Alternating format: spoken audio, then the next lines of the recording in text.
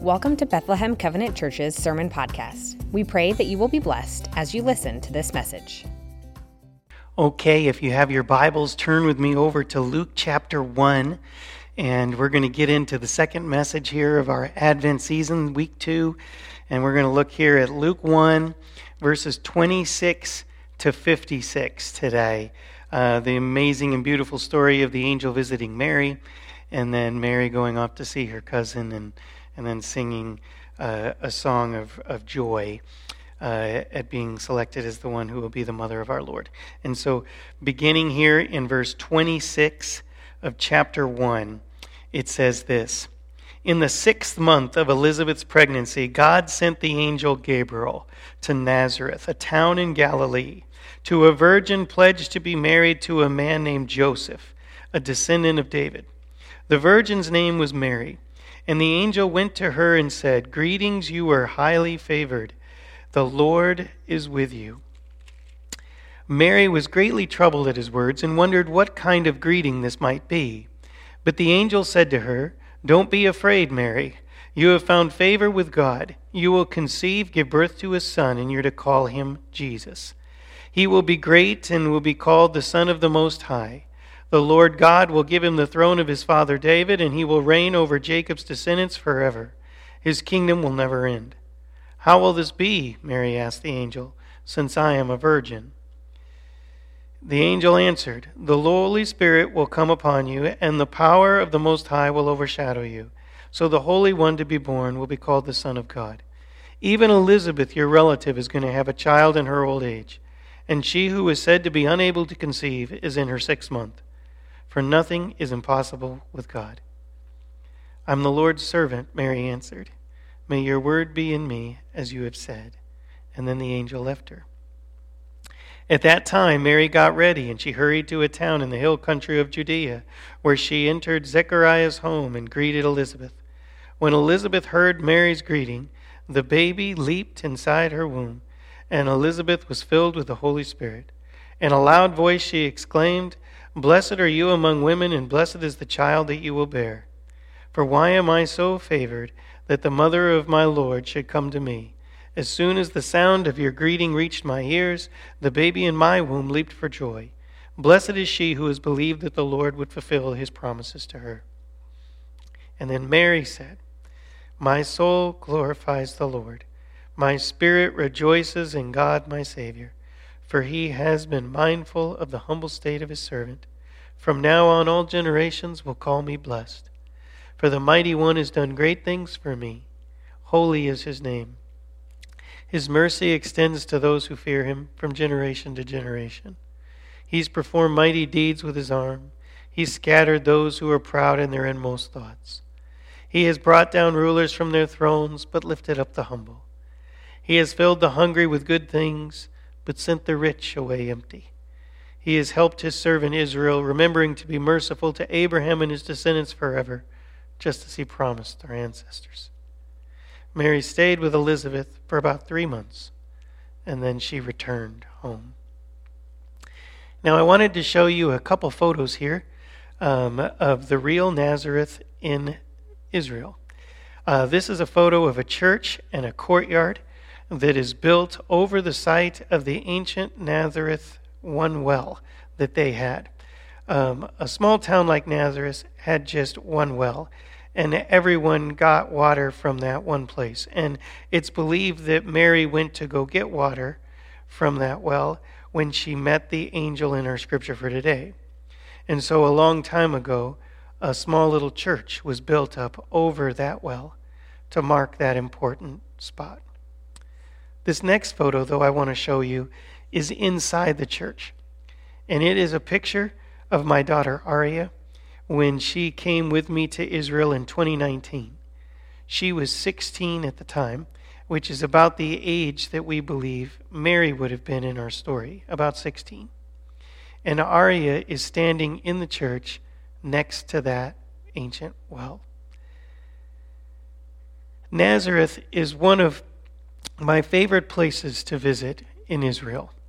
It seems more friendly, less touristy, And it actually has the highest percentage of Christians of any town in Israel. And I think you can feel the difference there. Both of the guides we had have both come from and lived in Nazareth with their families. They're Palestinian Christians.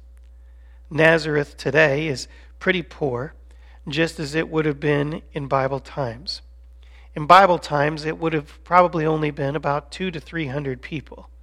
Today, it's much larger than that. But a common saying back in Bible times about Nazareth was, "Can anything good come out of Nazareth?"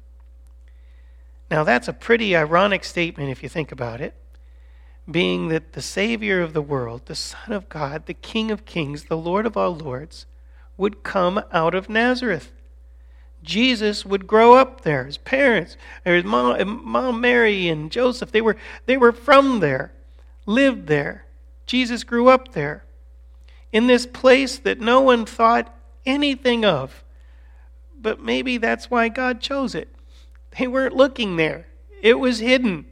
It wasn't where they were thinking the Messiah would be coming from. God seems to like to break our prejudices, I think, and destroy our presumptions and work in people and in places and in ways that we would least expect him to. Even in us. He calls us and he works in our weaknesses, not in our strengths.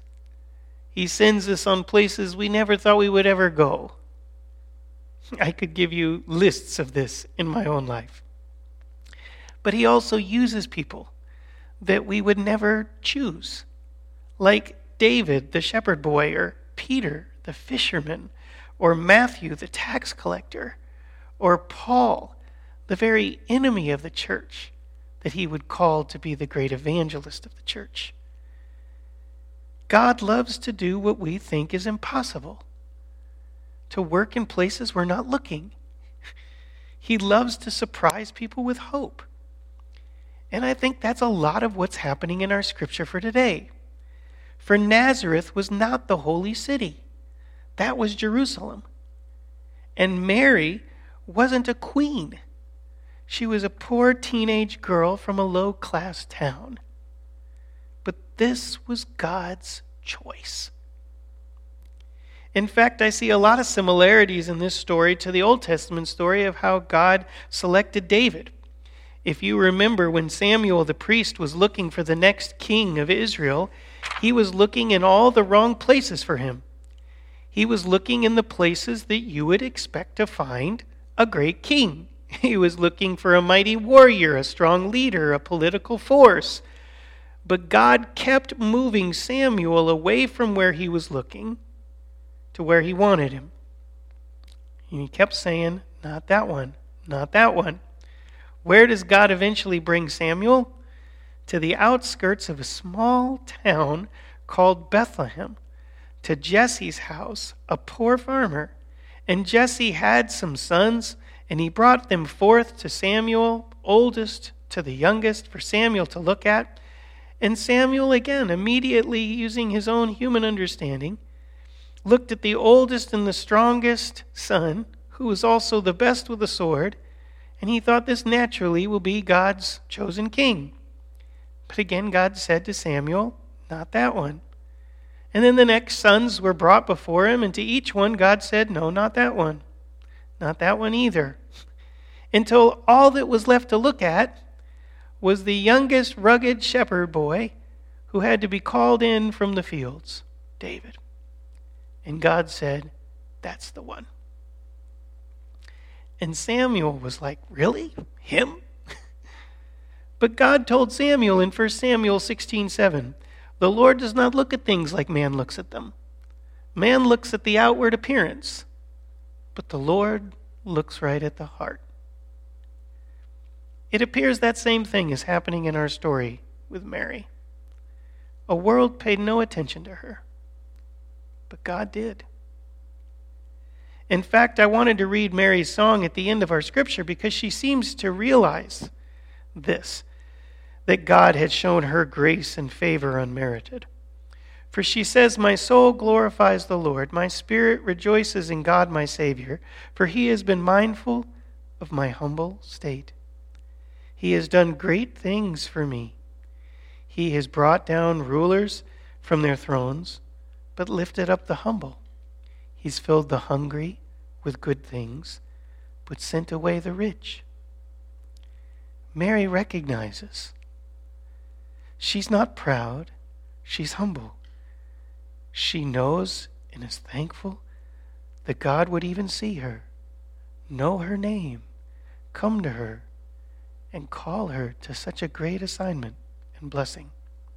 And in that humble heart, she was immediately ready and willing to be used of God.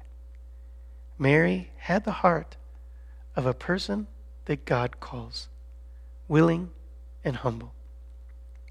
Today, we can think of Mary like this. I'll show you this picture. Saintly Mary. But she was probably more like this. A peasant girl from Nazareth. Poor, barefoot on the outside, but inside her heart was 100% for the Lord. Like our scripture for today said, He has brought down rulers from their thrones, but lifted up the humble. The impressive things to God are often not the impressive things to this world. They're the things within. Faith, hope, love, mercy, humility, compassion, servanthood. The things that impress the world, riches, power, fame, outward beauty, these things don't seem to matter much to God or how God chooses or judges people.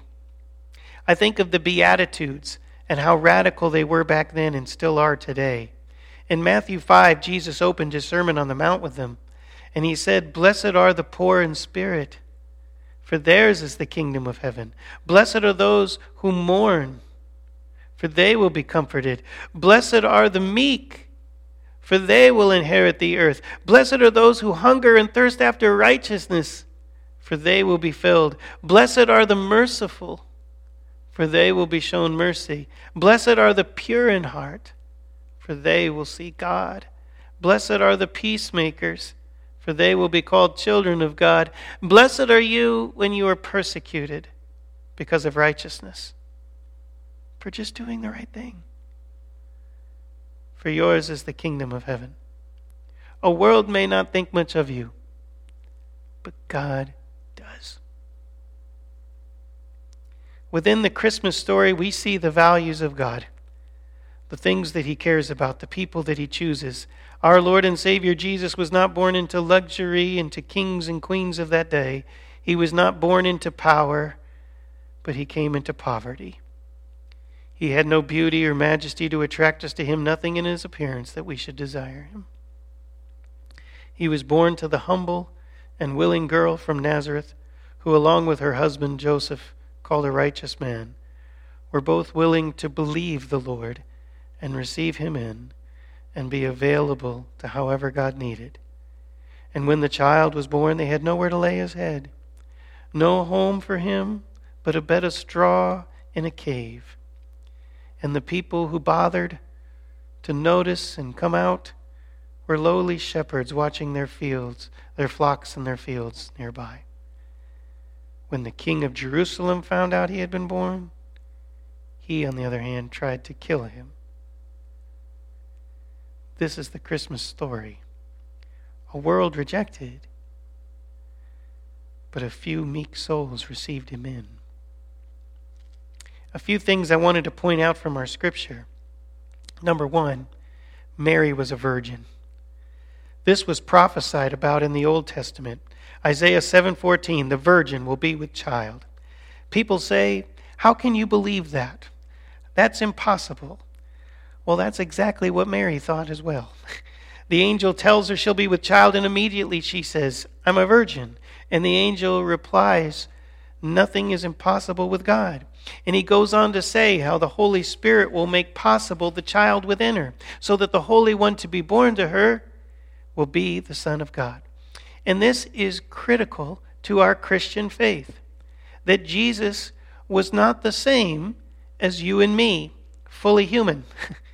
No, Jesus was different. He was the one and only Son of God. He was born of Mary, but of the Holy Spirit. Fully human, but also fully God. The Word made flesh. God himself took on flesh. He came to that which was his own, but his own didn't receive him. The Creator became the created. Colossians 1:15 says he was the image of the invisible God. Hebrews 1:3 says the exact representation of his being. Jesus told the disciples in John 14, if you've seen me, you've seen the Father. We believe that Jesus is the very one and only Son of God, one with the Father, always was, is, and is to come. Jesus said to the crowds before Abraham was, I am. The Son was one with the Father always. He was there at creation and there at work throughout in the lion's den in the Old Testament with Daniel. He's in the pages of the Old Testament. At Christmas, he didn't come into being and exist. At Christmas, he took on flesh. He stepped down into darkness to open my eyes that I might see him, that I might know him. The virgin birth is important to our faith because it says that Jesus is the one and only God come in the flesh. And he proved it when he healed the sick and cured the leper and cast out the demon and calmed the storm and raised the dead and spoke with authority like no one had ever heard before, and then got up upon a cross for you and me, only to rise from the dead on the third day and then ascend back into heaven before their very eyes, where he now sits at the right hand of the Father. A man could not do what Jesus did. He proved his divinity in his life. So I take the virgin birth as important truth, not because I can understand it all, but because Jesus proved it. He said it. Because the Word of God doesn't lie. Because I believe by faith. And sometimes you just have to take things by faith. They're more than we can comprehend, but that doesn't make them untrue. God is above us, and he is telling us what is. He is showing us the way. Will we believe him and put our faith in him? I've always loved Proverbs 3:5-6, which says, trust in the Lord with all your heart. Don't lean on your own understandings. In all your ways acknowledge him, and he will direct your paths. Something that I think is so remarkable in our scripture for today is how immediately after the angel leaves Mary, it says in verse 39 that Mary goes to see Elizabeth. Why does she run to see her? Because the angel had just told her that her cousin Elizabeth was also pregnant. Even though she was old and thought to be beyond childbearing years, the angel said she was in her 6th month, which means that she would be showing by now. And I believe the angel tells her this, and Mary takes this as a chance to confirm what the angel had just told her.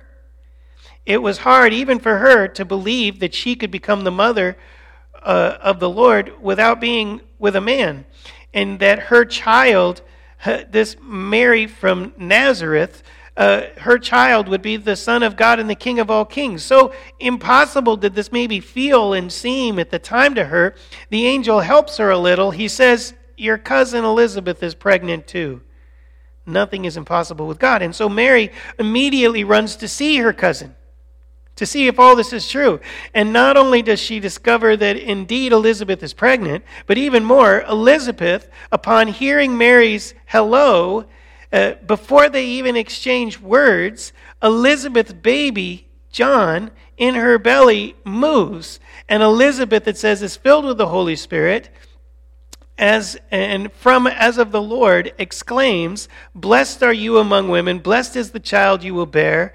Why am I so favored that the mother of our Lord should come to me? The baby within me jumped for joy when it heard your voice. Blessed is she who has believed that the Lord said, what his Lord has said to her will be accomplished. What's going on in this? I think Mary is seeking out Elizabeth and getting immediate confirmation that what the angel told her was indeed the truth. that she wasn't just having a dream, that the angel was real, and that what he said was going to happen, as impossible as it may have seemed. God was giving her confirmation, for she didn't even have the chance to tell Elizabeth anything before Elizabeth already knew.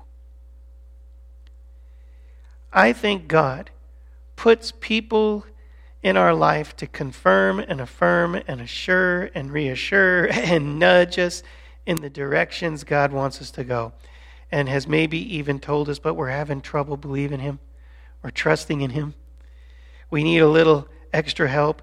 He maybe told us in prayer something, or has begun to lay on our hearts certain callings or desires, and we may begin to think about them and maybe even feel a little bit scared about the future. But then someone comes along and says something at just the right time, and they have no idea what's been stirring in our heart and in our mind, but their words are like confirmation straight from God. God is giving us that little extra we needed to know it was him. We aren't crazy. We're not just thinking these things. He's got a plan and he's leading us. Sometimes people will tell me after church, or they'll text me later in the week, they'll reach out and they'll say, Pastor, I don't know how you knew, but your sermon today is exactly what I needed to hear. It was like you were speaking right to me. I've been going through this thing or that. I've been worried about this or feel God calling me to that. And something you just said today confirmed it. And of course, I know that it wasn't me, because I don't know the details of everyone's life, but the Holy Spirit does. And so just like it wasn't Elizabeth, it was God speaking through her to Mary. God uses people in moments to confirm and assure us of his plans and his promises. And I think that's wonderful.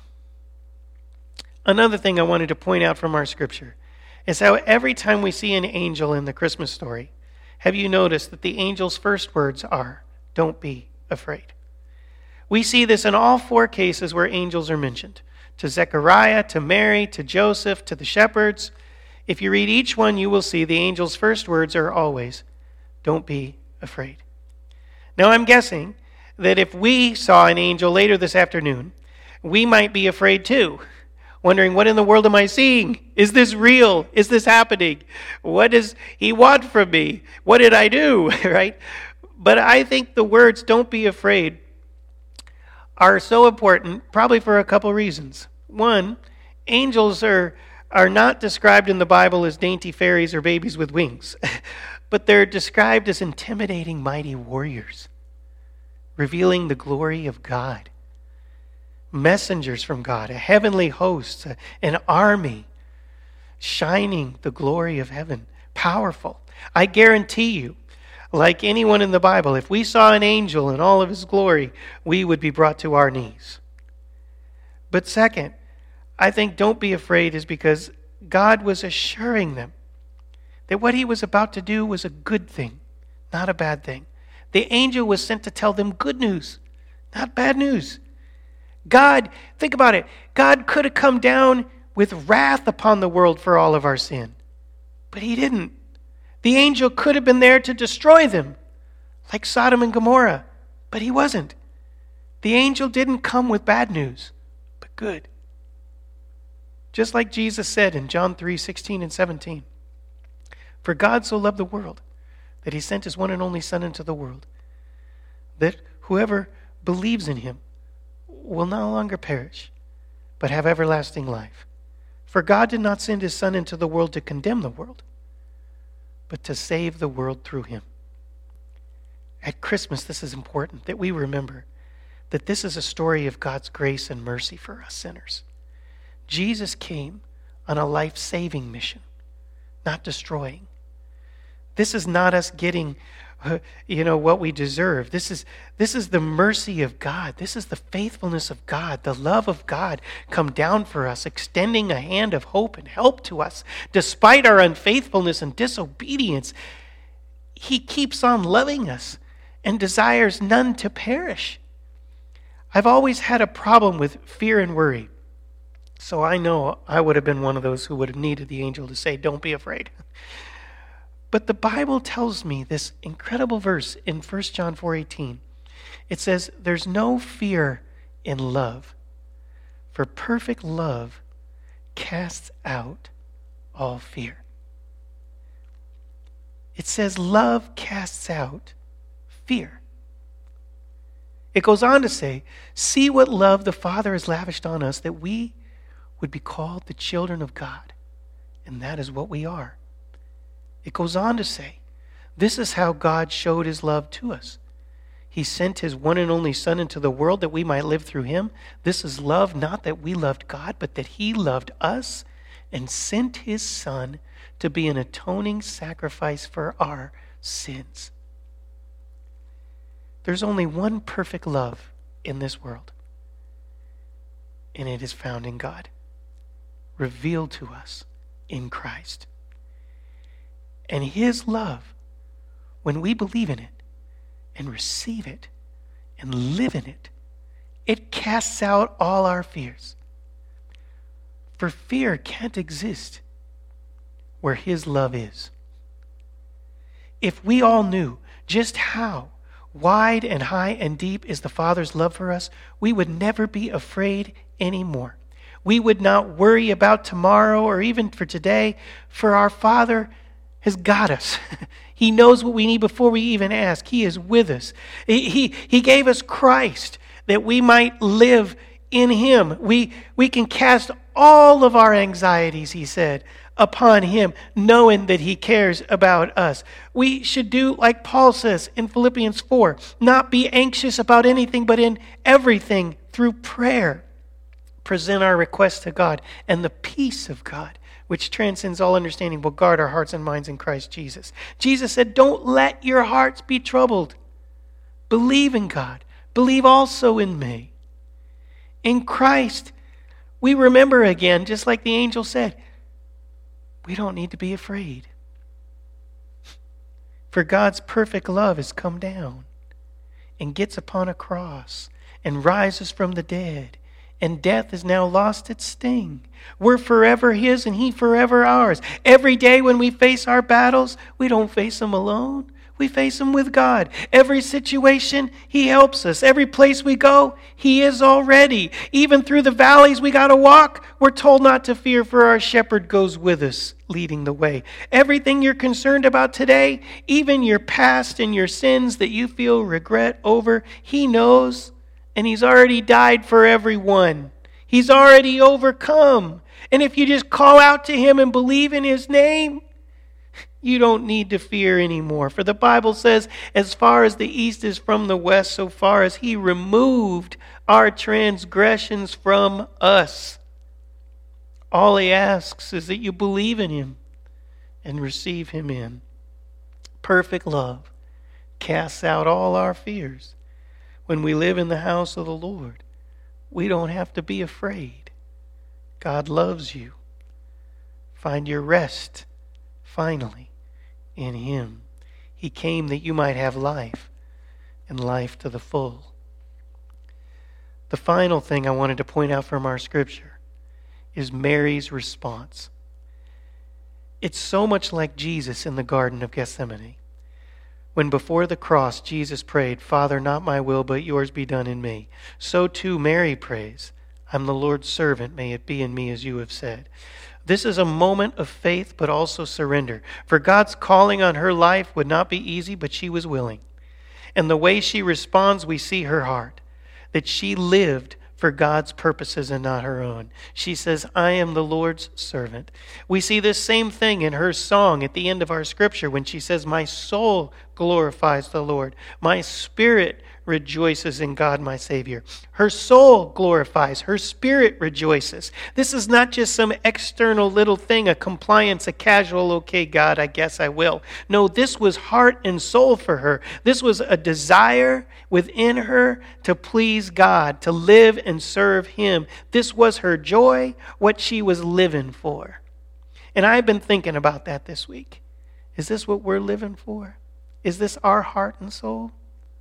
Isaiah 29:13 says, the people come near me with their mouth, they honor me with their lips, but their hearts are far from me. Their worship of me is made up only of rules taught by men. This scripture is talking about the opposite of that. How the people of God had lost their heart and were just going through the motions of religion, but without any soul. Jesus taught how the Pharisees and religious leaders were like whitewashed tombs that looked good on the outside, but inside were just dead and full of hypocrisy and wickedness. Jesus taught us how we all need to have life on the inside. Receive a new heart, a new spirit that God will give us. We need to let the Lord into the very heart of us, to not just keep going through the motions, but open up our real heart to Him, to let Him in, to penetrate and break up the stone, the hard soil that we've become, to soften us towards God and others again, and to let Him into our soul and become our every desire. Mary prays, "My soul glorifies the Lord." You know, the soul in the Bible is our emotion, it's our will, it's our sorrows and passions and treasures. This is the place Mary let the Lord into her home, her soul. And from that core, she was able to pray, "I'm the Lord's servant. May it be in me as you have said." Literally, you can have all of me, God. Literally, she was saying, "Let it be. Let it be, let it be." I had a stupid sty in my eye this week, and it was way on the inside. I thought that it was just this thing on the surface that I could see in the mirror, but halfway through the week I discovered it went much deeper within, underneath my eyelid, way back where I hadn't been looking. On the outside, what was visible was puffy eyes, watery eyes, redness, but I discovered the real issue was deep inside. That was what needed healing. And once it was, the outside redness and symptoms slowly went away. Many times in our life, we can only see the symptoms. We focus on them. We maybe even judge other people by them. But the Lord looks much deeper within, to the way things really are, to who we really are, into the heart of that child within, into the soul that has been lost a while back. And He comes to heal that place, to give life to that innermost place. He said in Matthew 11:28-30, "Come to me, all you who are weary and burdened, and I will give you rest. Take my yoke upon you and learn from me, for I am gentle and humble of heart, and you'll find rest for your souls. For my yoke is easy and my burden is light." The Lord is not so much interested in the external as in the internal, because He knows if we allow Him access into the inside of us, if we trust Him with our heart and allow Him to live there, then the external will take care of itself. For everything flows from the heart, and only He can truly heal and save the heart. And so I would encourage all of us today to take Mary's approach, to say, "Let it be in me as you have said, Lord. Come into my life. Heal the very innermost part of me. Create in me a new heart, and renew a steadfast spirit within me. For I am a sinner. I am broken. I'm a bit lost and need you to help me find my way again. Please, Lord, come into my life and do as you want to do. For I am your servant. May it be in me as you have said." Have a wonderful Sunday. Thanks for listening to this week's message. To stay up to date with all of Bethlehem Covenant Church's information and events, head to bccwaverly.org.